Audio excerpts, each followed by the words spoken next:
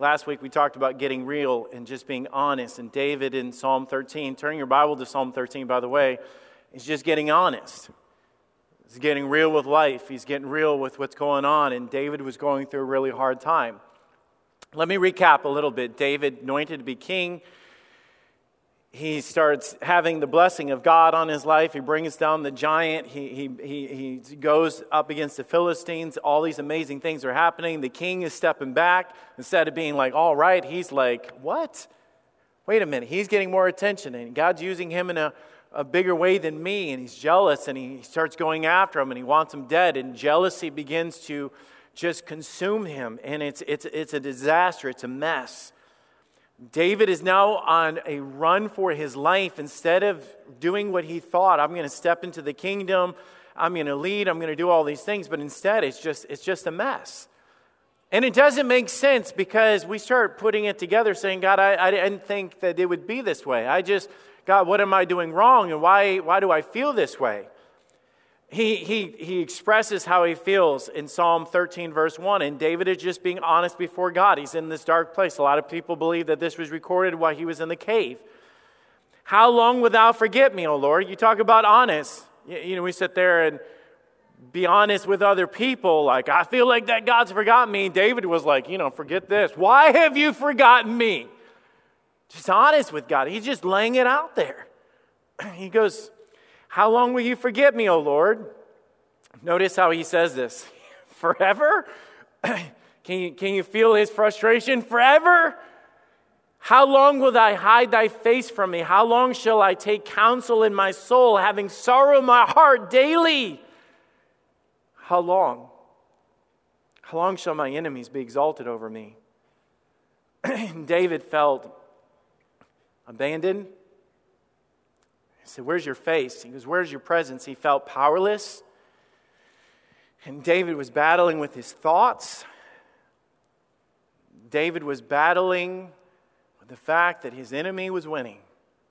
He's just being real with God. Now, I did a thing on Facebook, and I just started asking the question, what are things heavy on your hearts? I didn't get them all up here. I tried to just find some of the words overlap, but a lot of them wrapped up in resentment and doubt and brokenness and failure and loneliness and anxiety and illness and grief. And you just say, this is my life. It's your life because our life is part of this cursed world. It's not because you're doing wrong. It's not because you're running from God. You don't have to be Jonah to deal with problems. You can deal with problems because you're breathing. It's in this world. It's all around us. But the problem is David felt like all of these things, like, I've got it for so long, but he felt like his life is falling apart. And even this, like Morgan was saying, I want on social media to be like, God is good and God is great and everything's great. But in those dark caves and in the loneliness, you're like questioning God and you feel like everything's falling apart. Now for our life, it's our cancer journey. For some of you, it's marriage. For some of you, it's finances. For some of you, it's health. For some of you, it might even be one of the things that we're not even mentioning. It's just, so let me lay it out truly of how it looks like. Satan comes in and just begins to knock things around. It's not pretty. We'd like to make it look pretty. It's like it's like social media when we do the selfie. It's like I'm going to take it 50 times. And I'm going to put different filters on it, different angles and all this other stuff. And then I'll present to everybody this picture that's not real. We do that sometimes in life. We want everybody to feel like it's real. But really, in reality, everything just starts falling apart. This is more like life. I'm a mess. And all of these things are part of it, but I'm just a mess. It's just not pretty. It's and sometimes we go to church and we're like, I wish, why does everybody else have it all put together? Probably because they're not being honest. We all struggle. I don't care who you are and how great your faith is. Can I remind you that the guy that we're using as an illustration was a man after God's own heart? You say, this wasn't David's life. He says in verse 3, lest I die. I'm at the end of this, God.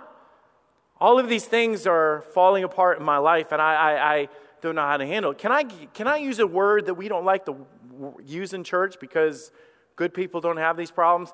Can I just say that David was struggling with depression? I feel overwhelmed. I have a dark cloud over me. I can't get out. I can't bust loose. I can't run away. I can't put it back together. And sometimes in our life, we try to put the pieces back together. We just end up making a bigger mess. I'm going to patch up my marriage, or I'll try to talk to my kids, or I'll run in for counseling, and I'll get more faithful to church and all the different things that we do. And then you look back and go, I'm still a mess. It's still a wreck. It's still falling apart. It's still not what it should be. I don't say this because I'm trying to bring us down. Can I say that if we read the rest of Psalm 13, we're going to realize that David didn't stay that way. It's good to be real. It's good to be honest. It's important that we acknowledge the fact that we feel this way. But I want you to understand that we don't stay here. We shouldn't stay in this mess when it's like this. It doesn't have to be our lives. David did not stay in the dark place. We don't have to stay in the cave, and we don't have to stay falling apart. This is a journey. And let me just interject this and say this, that we'll have services like this, and we'll pray over each other, and we'll pray through problems and stuff like that. But you're not going to ever come down here to the front of the church, and we pray, and you get up and be like, well, I'm glad it's all back together. I wish it worked that way. It's all about steps. It's a journey. The reason why every time I reference what we're doing with Logan, I reference it as a journey, because it's not going to be over tomorrow. It's not going to be over in 2 weeks. It's a journey that we're on. Can I show you how David began to make a shift in his mind? And that's what I want to do. I just want to shift our attention. I want to be able to take steps out of the darkness, be able to see like that I don't have to stay in this place. Last week, we kind of did an overview of this, okay? If you remember, I did verse 1 and 2, and we were like really down because it was really honest and really raw. But now we're going to take it into how David changed. He said, consider and hear me, O Lord my God, lighten mine eyes, lest I sleep the sleep of death. Lest my enemies say, I have prevailed against them, and those that trouble me rejoice when I am moved. So what do we do when life is falling apart? And so here's the first thing that I want to show you in this passage is David was crying out to God. That is the most cliche thing to say. You get into hard times, you know what any Christian's going to come up and tell you to do? Brother, we'll pray for you. It's like, and I mean, that's not bad. I'm not downplaying it. It's like, well, you just need to bring it to God. And you're thinking, I know that. It was like, the most obvious thing is, I know that I need to bring it to God. I know I need to pray about it. But like Morgan said, sometimes I bring things to God while I'm sitting there, and the machines are still beeping, the nurses are still coming in. It's not like poof and everything changes. We're still going through that hard time. David is just being real. He said, consider and hear me, O God. Lighten mine eyes, lest I sleep the sleep of death. This was a desperate, deep prayer, a plea to God. We pray often when we're praying, it's very cliche. It is easy for us to pray the now I lay me down to sleep prayers. We get into a routine of praying, and I think God has a deeper level of praying, a desperation that He wants to get to, a cry out to God, coming from our heart and coming from a place of surrender and not coming from a place of repetitious. We just say it. We're just repetitious in our prayer. We repeat words. We go through the motions, and we can sit down to do our devotions and be in that mode of praying to God. And before long, we're texting people or posting things or distracted about our shopping list. It's true. Can I just be a little raw and real with you guys and explain some of the things? So for the longest time, when Logan was first diagnosed, they said surgery was not an option, because that's what, if you have cancer, let's go in and take it out. Let's go in and take it out. That's what we were waiting on. And they said, you don't understand. Your son is not even a candidate for surgery. If chemo doesn't work, there's nothing else we can do, because the cancer was pushing out his heart so much that he would die in surgery just from the pressure of the cancer being on it. Because it was 7 inches by 5.5 inches by 3.5 inches. It was the size of a small football. It was really big. So here we are going into this thing, praying to God that we would be able to be a candidate for surgery. And then they were talking about doing a heart bypass if we had to do an emergency surgery. We're going into all these options and all these things falling apart. But then they gave us a date, December 6th. He's going in for surgery. So, in our minds, it's like, finally, we have an answer. So what we were praying for? God used the surgeons and God used the hospital. And I'm not saying those things were wrong, but in our mind, and Jenny can testify to you, we have an answer. We have a thing, and he had to go through like number of tests and scans and all this other stuff because we were pushing towards December 6th. Surgeon comes in to talk to Logan. He sits there and fist bumps Logan. He says, dude, we're going to get you in college. And I'm like, I love the confidence, man. I love it. Yes, get him in college. We're already signed up for college. Okay, I mean, this is where we're at in our minds that this is going to be the thing. It's a scary, terrifying thing knowing that they're going to saw your son's chest in half, crack it open, go in and cut cancer off of the arteries and around his heart. They're talking about even going in and taking out his complete pericardium and replacing it with one from a cow. I'm not making this up. This is how extreme the surgery was going to be. So this is me and Jenny and Logan as we're saying goodbye to Logan as he's going back into surgery. And we're kind of, it was a scary thing, but let me just be honest. We were kind of like man, this is our moment. This is the answer. Let's do this thing. We go out to the lobby. We're sitting there. It was scary, but we just knew that we had thousands of people praying for us and that this was going to be it. So, supposed to be 6-7 hour surgery, 6 and 7 hours, and it happened. It was like 2.5, and Jenny gets a text on her phone, the alert, and says, the surgeon needs to meet with you right away. That's never, ever, ever, ever a happy thing that you're going to hear when you're waiting for your son to come out of surgery. That should be 6 to 7 hours. We go to this consultation room. We're sitting there. The surgeon comes in after like 20, 30 minutes of waiting, which was just agony. And he walks in and he says, I'm so sorry. Nothing went as planned. We could not get the cancer out. We couldn't even start to get the cancer out. It's way more complicated. It's way more this, way more that, all this other stuff. Even brought me to the lowest point, and Jenny could testify. I'm just sitting there, and I ask the question as I'm choking back tears of how long do I have for my son to live? This is the reality of where we're at. We left, and we walked out of there, and we're like zombies. I'm telling you, we were just like zombies. So it's like, okay. Morgan talked about the floor coming out from underneath you. That's how we felt, like everything just changed. This is not, I was supposed to, you know why I was recording everything at the time? Because I couldn't wait to post to all of you guys and say, listen how the doctors are testifying of the miracle. That's what I wanted to post. My family had the hotel room across the street, and they literally all went there and stayed, and so they said, come on over, and we went over there while Logan was in post-op because they said, there's no way you're getting back there because of COVID rules. We got over to the hotel. We're all crying and hugging and just hanging out. And the hospital called us and said, you need to get back as soon as possible. And we're like, what now? So we were coming back to the hospital, and they said that Logan came out of surgery, of course, and it was in post-op. And he's asking the question, did they get my cancer out? And nobody has the guts to tell him that it failed. So they said the doctor's going to make special permission for you and your wife to go back and talk to him. So here we are, we're walking back there, we're an emotional mess. I've got to be strong for my son. And I told Jenny, I said, we're just not going to tell him everything. We're not going to tell him everything. So I go in there, this was the scene that we set. And I know this is not a pretty picture, we're just being real, okay? This was our life, this was what we had. IVs in his neck and arms and tubes in his chest and staples up his chest and it was terrible. It was a horrible thing. He couldn't move and he's laying there and I grabbed his hand and I said, hey, bud. And he opened his eyes. He said, Dad, did they get it? And I'm like, you did awesome, Logan. Let me tell you, you did so good. Hey, bud, it's over. You made it through. Dad, did they get it?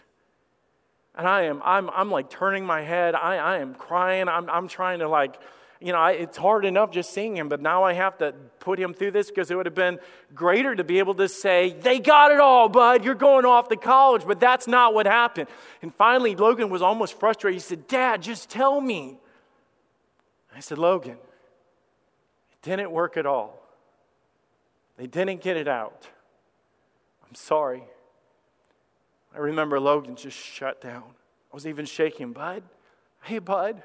It's going to be okay. We're going to get through this. We're going to get through this. And it's just, what do you do? And then the nurse came in and said, you guys have got to leave. We weren't even allowed to let you in this long. And so we're walking out to go into the lobby. And it was like, it's just overwhelming. The surgeon comes in 2 to 3 days later. And he comes in and checks on us. And he says, I think we got more of the pathology results back. And he said, from what we can tell, It's not the cancer we were hoping for. It's probably the worst kind of cancer you could possibly think of. And when it's on your heart, there's a 0 life expectancy. 0. But he was like, hey, bud, but we're going to get a couple years and we'll work hard at doing this. And, it's easy to be like, hey, God's got it. And hashtag pray for Logan. And hashtag God's not done yet. But I'll tell you, in those moments like that, I felt like David. Why does my enemy get to win when I'm on the winning side? Why is it that I'm supposed to be called to bring down giants and the giant is pushing us around? Why is it that I'm supposed to be the warrior for Jesus Christ and my life looks like that? It doesn't make sense and it doesn't add up and it's frustrating. My wife was preaching to me, and sometimes I get up and I preach messages, but let me tell you, behind the scenes, one of the best preachers in my life is my wife. She says to me, Tony, why are we sitting letting man tell us what is going to happen to our son? Why is it that in our mindset, the fact that the surgery didn't go through and it didn't come out to where that dictates the future of our kids?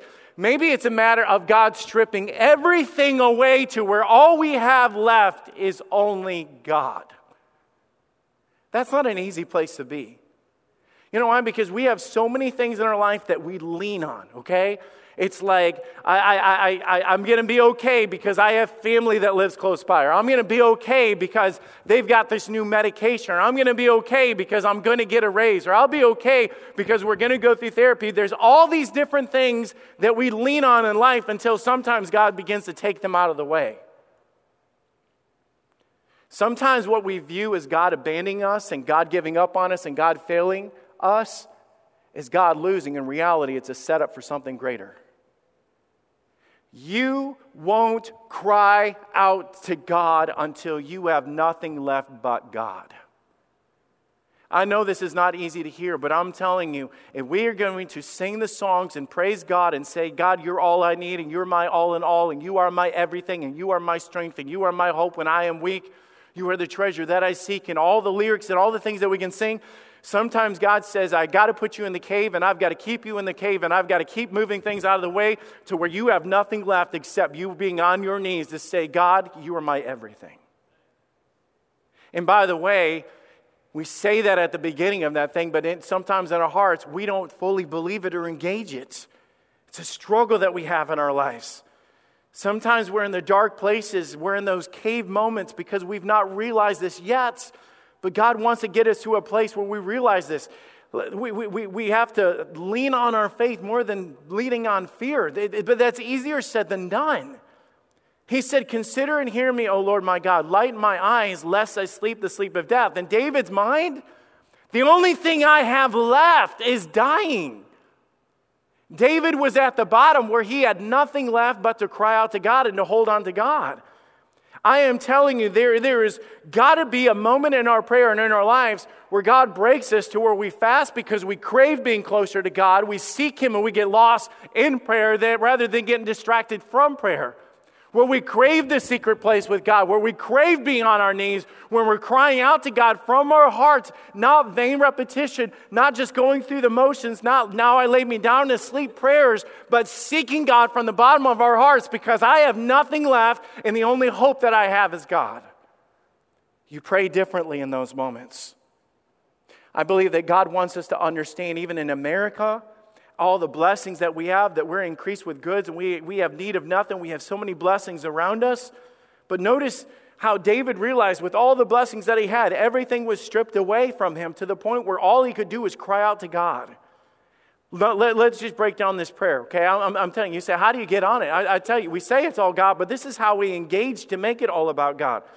He said, consider and hear me, O Lord. That word consider means look on me. Consider and hear me, O Lord. David was saying, God, I'm asking you to look upon me. Remember at the beginning of this prayer, you know what he said? Why have you forsaken me? Where are you? Why have you abandoned me? David's desperate prayer was, God, I have nothing left, but I am waiting and seeking and asking for you to step into my circumstance. This is it right here. Imagine this is your life right here, okay? I am a mess. God, I'm not relying on anything anymore. I'm not reaching out. It's not friends that are going to fix this. It's not the economy that can fix this. There's no president that can fix this. God, all I need is you because all I have is you. In that desperate situation, and what David was saying is, I'm asking you, God, I'm not just talking to you, I'm asking you, step into my life, look on me, see me. You know, oftentimes when I'm preaching about revival and things, and we just went through this whole season of this, seek the face of God, seek the face of God, seek the face of God. That's what we're talking about. That's literally, I want your presence with me. David said in Psalm 31, he said, make thy face to shine upon thy servant. Save me for thy mercy's sake. He's saying in that position, he says, I want you, God. I want you more than chemo. I want you more than Ohio State University. I need you, God, more than surgery. I need you more than anything. God, I'm asking you to be greater than the circumstances around me. I need you. He said, consider me. The second thing that he said in there, consider me and hear me. He was literally laying his heart out before God, being in desperation of explaining what he was going through. Hear me, oh God. Hear my request. Listen to my brokenness. I love how he ties it into verse 4. Lest mine enemies say I have prevailed against him, and those that trouble me rejoice when I am moved. I love the awakening that we can have as Christians. I think God is waiting for this awakening for us as Christians. For us to get sick of losing. You know, last week I said David was sick of losing. Maybe it's more for us to acknowledge that than it is for God to acknowledge that. No, I know it's more for us to acknowledge it more than it is for God. We're like, why am I losing? God says, why are you losing? You know what I'm saying? He's turning the script on us. He's saying, will you hear me? And God's saying, you are on the winning side. When are you going to stand up and start living like Christians and pushing back the darkness and understanding that my God is greater than the issues of this life? Seeking God, hear me. I need you in my life. I need you in Jason's life. And I need you in Greg's life. And I need you in Brock and Graham's life. And I need you in my kids' life. I need you right here, God. I'm asking you to hear my cry. Not just on Facebook, not just to the people around me. I'm asking God for you to hear my cry and my burden. Do you understand how much it meant to me as a dad to be sitting right there and listen to Morgan get up here and speak? He says, can anybody imagine what it means to me? Can I take that to another level? Can you have any idea how much it means to your Heavenly Father when you start opening your heart up to Him? When you start getting real and raw, and you say, does that upset you to hear your daughter be so transparent? It thrills my heart because she's the real deal. She's just being real. Consider and hear me, O Lord. Lighten mine eyes, lest I sleep the sleep of death. He says, let me see the hope. The word enlighten me is talking about let the light shine in. Remember, he was in a place of depression. Place of depression is I can't see light. David was literally in that moment asking God, can you let the light shine in? Can I see a glimmer of hope? There's a cool thing when you're praying and praying and praying and you're asking God for a breakthrough. God, all I need is something for me to acknowledge the fact that you are here and that you are working. God, I need to see an intervention. I need to see a breakthrough. I need to see a change. After that appointment that we had, I began to pray differently. I didn't know how to pray. I know that because I was praying for requests and I would list it out and I felt like, and I shared with some of the people that are close to me, I said, I don't know how to pray anymore because I feel like some of the specific things that I prayed for. So I literally, in that situation, I said, God, can you just give us a breakthrough? Can we just have a breakthrough? I'm praying, Lord, can you do the unexpected? Can you do something that I'm not even thinking is possible? I'm crying out to you because, God, tomorrow when I walk into there, we were getting ready for the scans back in March, can I see you? You know, it's a wonderful thing for God to hear His children saying, can I see you tomorrow? More than internet, more than Netflix, more than anything else. God, I want to see you tomorrow. I want to see you step in. When we walked into that room and they told us, they said, well, we got something unexpected. Your son has some unique DNA markers on his cancer that we weren't thinking was possible, and it opens the door for some treatments that won't cure his cancer but could buy him more time. Well, God's working in ways that they weren't expecting of that. You see, God wants us to invite Him in to bring the breakthroughs and to enlighten and open our eyes and for us to see these things. But look at the confidence of what David's praying. He says in verse 3, consider and hear me, O Lord my God. There's two things that David was praying to, or two people that he was praying to. He was praying, O Lord my God. The word Lord is another name for Jehovah. The word Jehovah is often used in Scripture when it's the personal connection of God. Oftentimes when God would deliver a promise to them and say, I am the Lord Jehovah, I'm going to do this for you, it was often described or connected to a promise of God. I will be there, I am Jehovah. I will take care of you, I am Jehovah. I will give you help because I am Jehovah.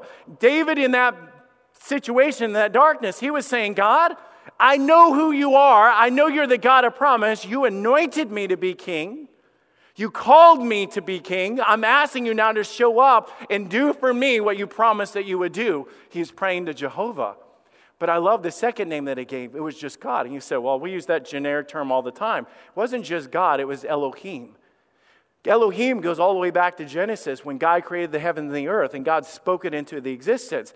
The word Elohim is associated with the power of God. It's associated with the creation of God. So I'm going through this whole situation with Logan, and they would tell me every single time, hey, let me explain the cells. We try to break down the cells and the DNA of the cancer. And if the cells do this, and we're trying to find a medicine that can do this, and the cells multiply, and the cells get smart, and they're greater than the medicine, and all this other stuff. And I'm stopping, and I say, well, wait a minute. My God is Elohim. My God created cells.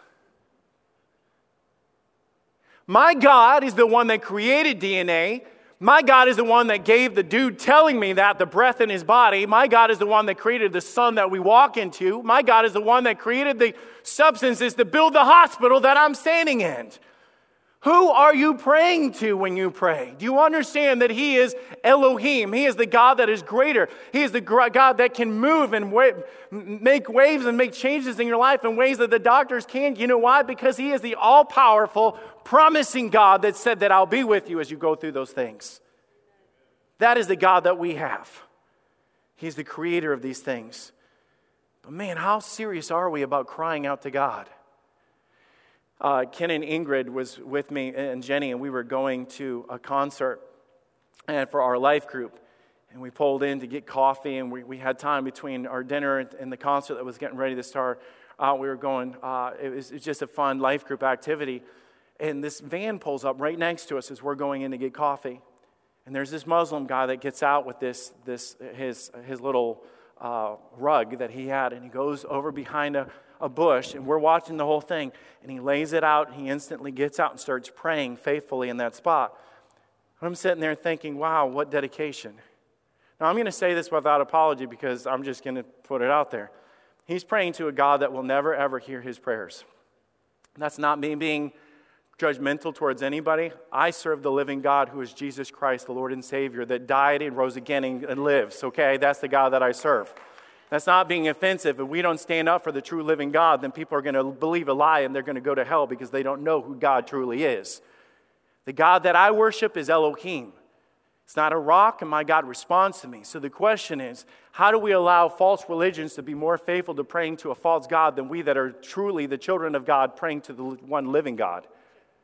Why are we not on our knees more faithfully praying to the God that does intervene and does care? And when my life is falling apart, He's the truly one that can put it all back together. Only God can do that. Notice the shift in his prayer. Have you ever gotten things off your chest before and all of a sudden you felt so much better? You know what I'm saying? You have to get it. Try doing that with God, because that's what David just did in these verses 1 through 3. Now look at verse 4 and 5 right here. It says, but I have trusted in thy mercy. My heart shall rejoice in thy salvation. I will sing unto the Lord because he hath dealt bountifully with me. So what do you do when life is falling apart? You cry out to God. But number 2, you call to your mind God's faithfulness. In the darkness, it's hard to remember that God is good. In the darkness, you get so blinded. That's why Peter gets out of the water, onto the water, and he sees Jesus. He starts walking across the water. What happened? He got distracted by the waves and the darkness around him to the point where he started sinking. We will sink when we get our eyes off of God. So this is what David was saying. He said, and you say, how did he get to where he was crying, where are you, God, to I will sing unto the Lord because he hath dealt bountifully with me? How do you get from that extreme to the other so quickly? Notice what he does. He said, but I have trusted in thy mercy. The mercy is the kindness or the favor or the merciful aspects of our God. Looking back, this is what David was doing. He's in the middle of this. He's in the despair. He's in depression. He is down out. He is broken. But then after he gets it all off his chest and he starts crying out to God and he's being honest and transparent before God, this is what David begins to do. Now notice this. God, I have trusted in thy mercy. I know your goodness. I know your goodness.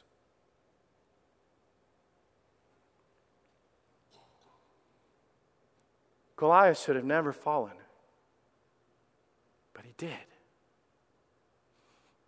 You did that. I should have never been able to bring down that lion and that bear that one time. You did that. God, I should have never been called out of the field to be anointed as the king. But you did that. God, I should have never, ever been able to bring down those Philistines as being a teenage boy and lead an army. But you did that. Do you know what he's doing?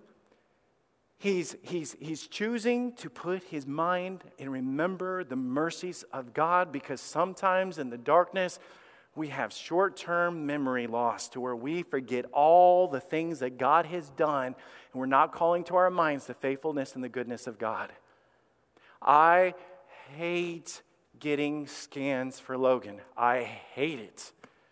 It is overwhelming. It is waiting for them to walk in and then bring up that picture and not knowing if it's going to spread, if it's going to be bigger, if it's going to invade, if it's going to be on. I mean, he's got cancer on his heart. I mean, it's like, it's just a lot of anxiety. You say you shouldn't have anxiety. Just walk in my shoes. It's just a lot of anxiety. So I began to think about this, and I began to look back and think, what in the world? When we first got this and we were overwhelmed, you know what God did?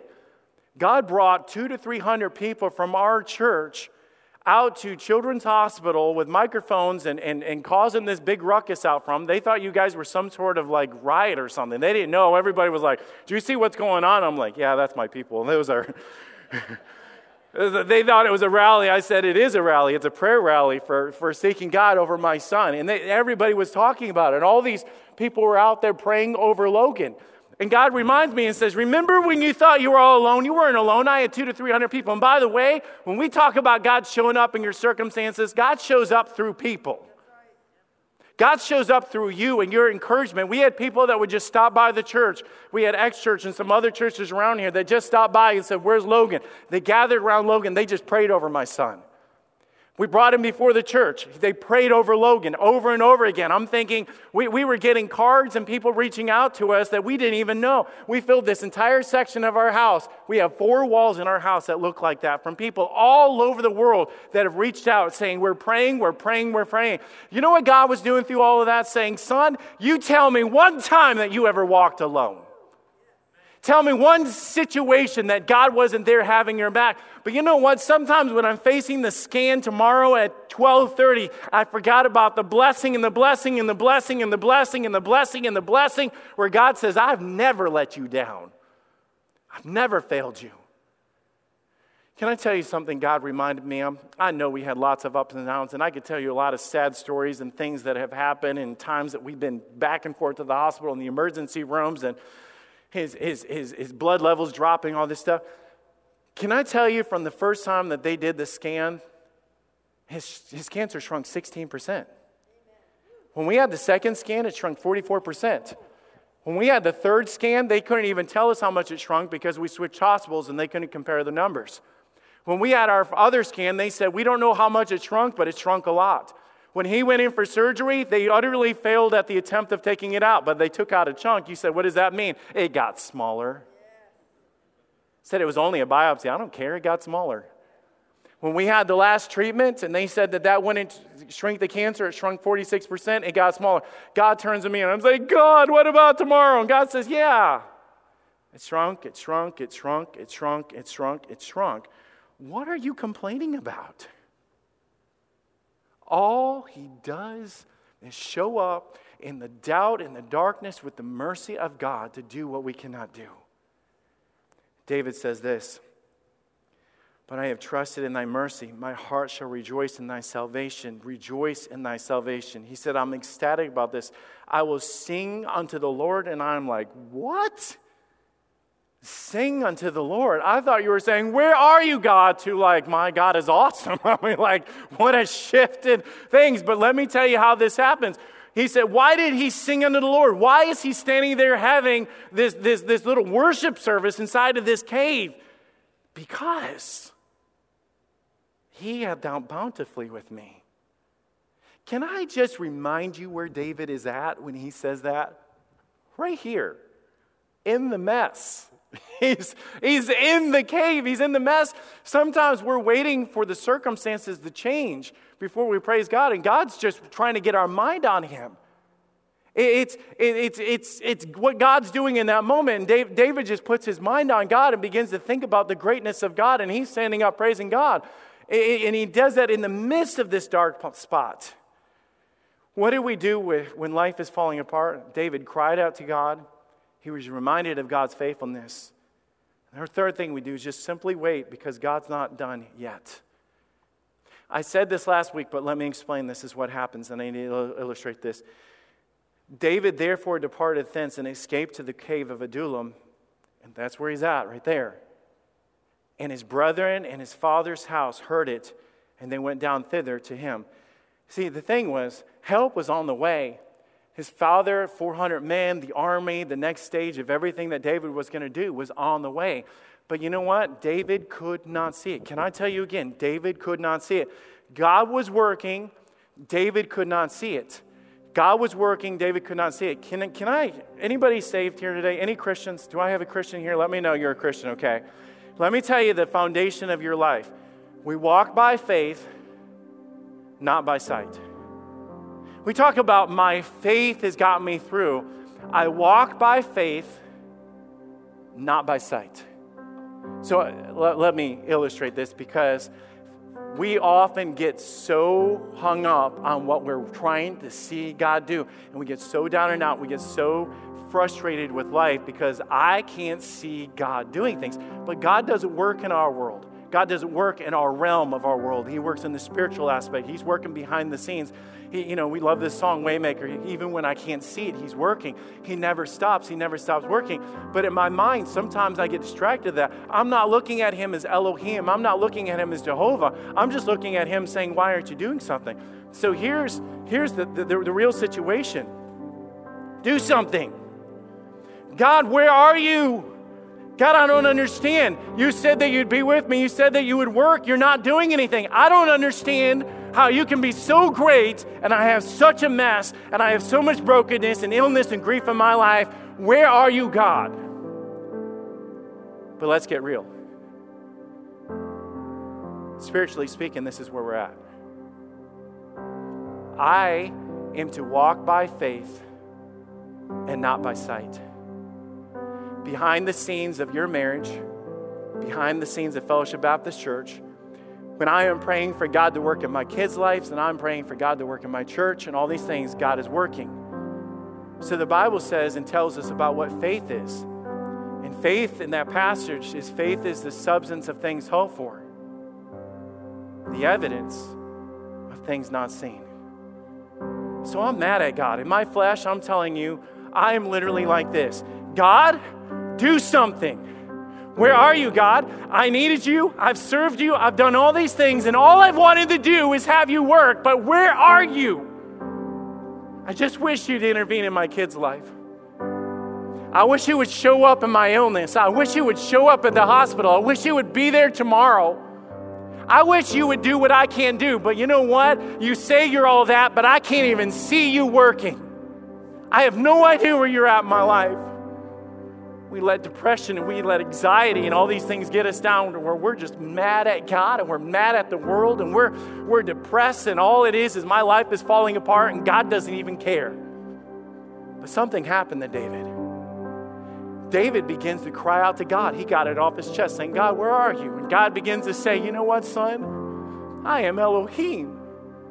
I am the God of Saul, and I'm the God over cancer, and I'm the God over circumstances. I'm the God over treatments and everything else that we face. I am better than all those things.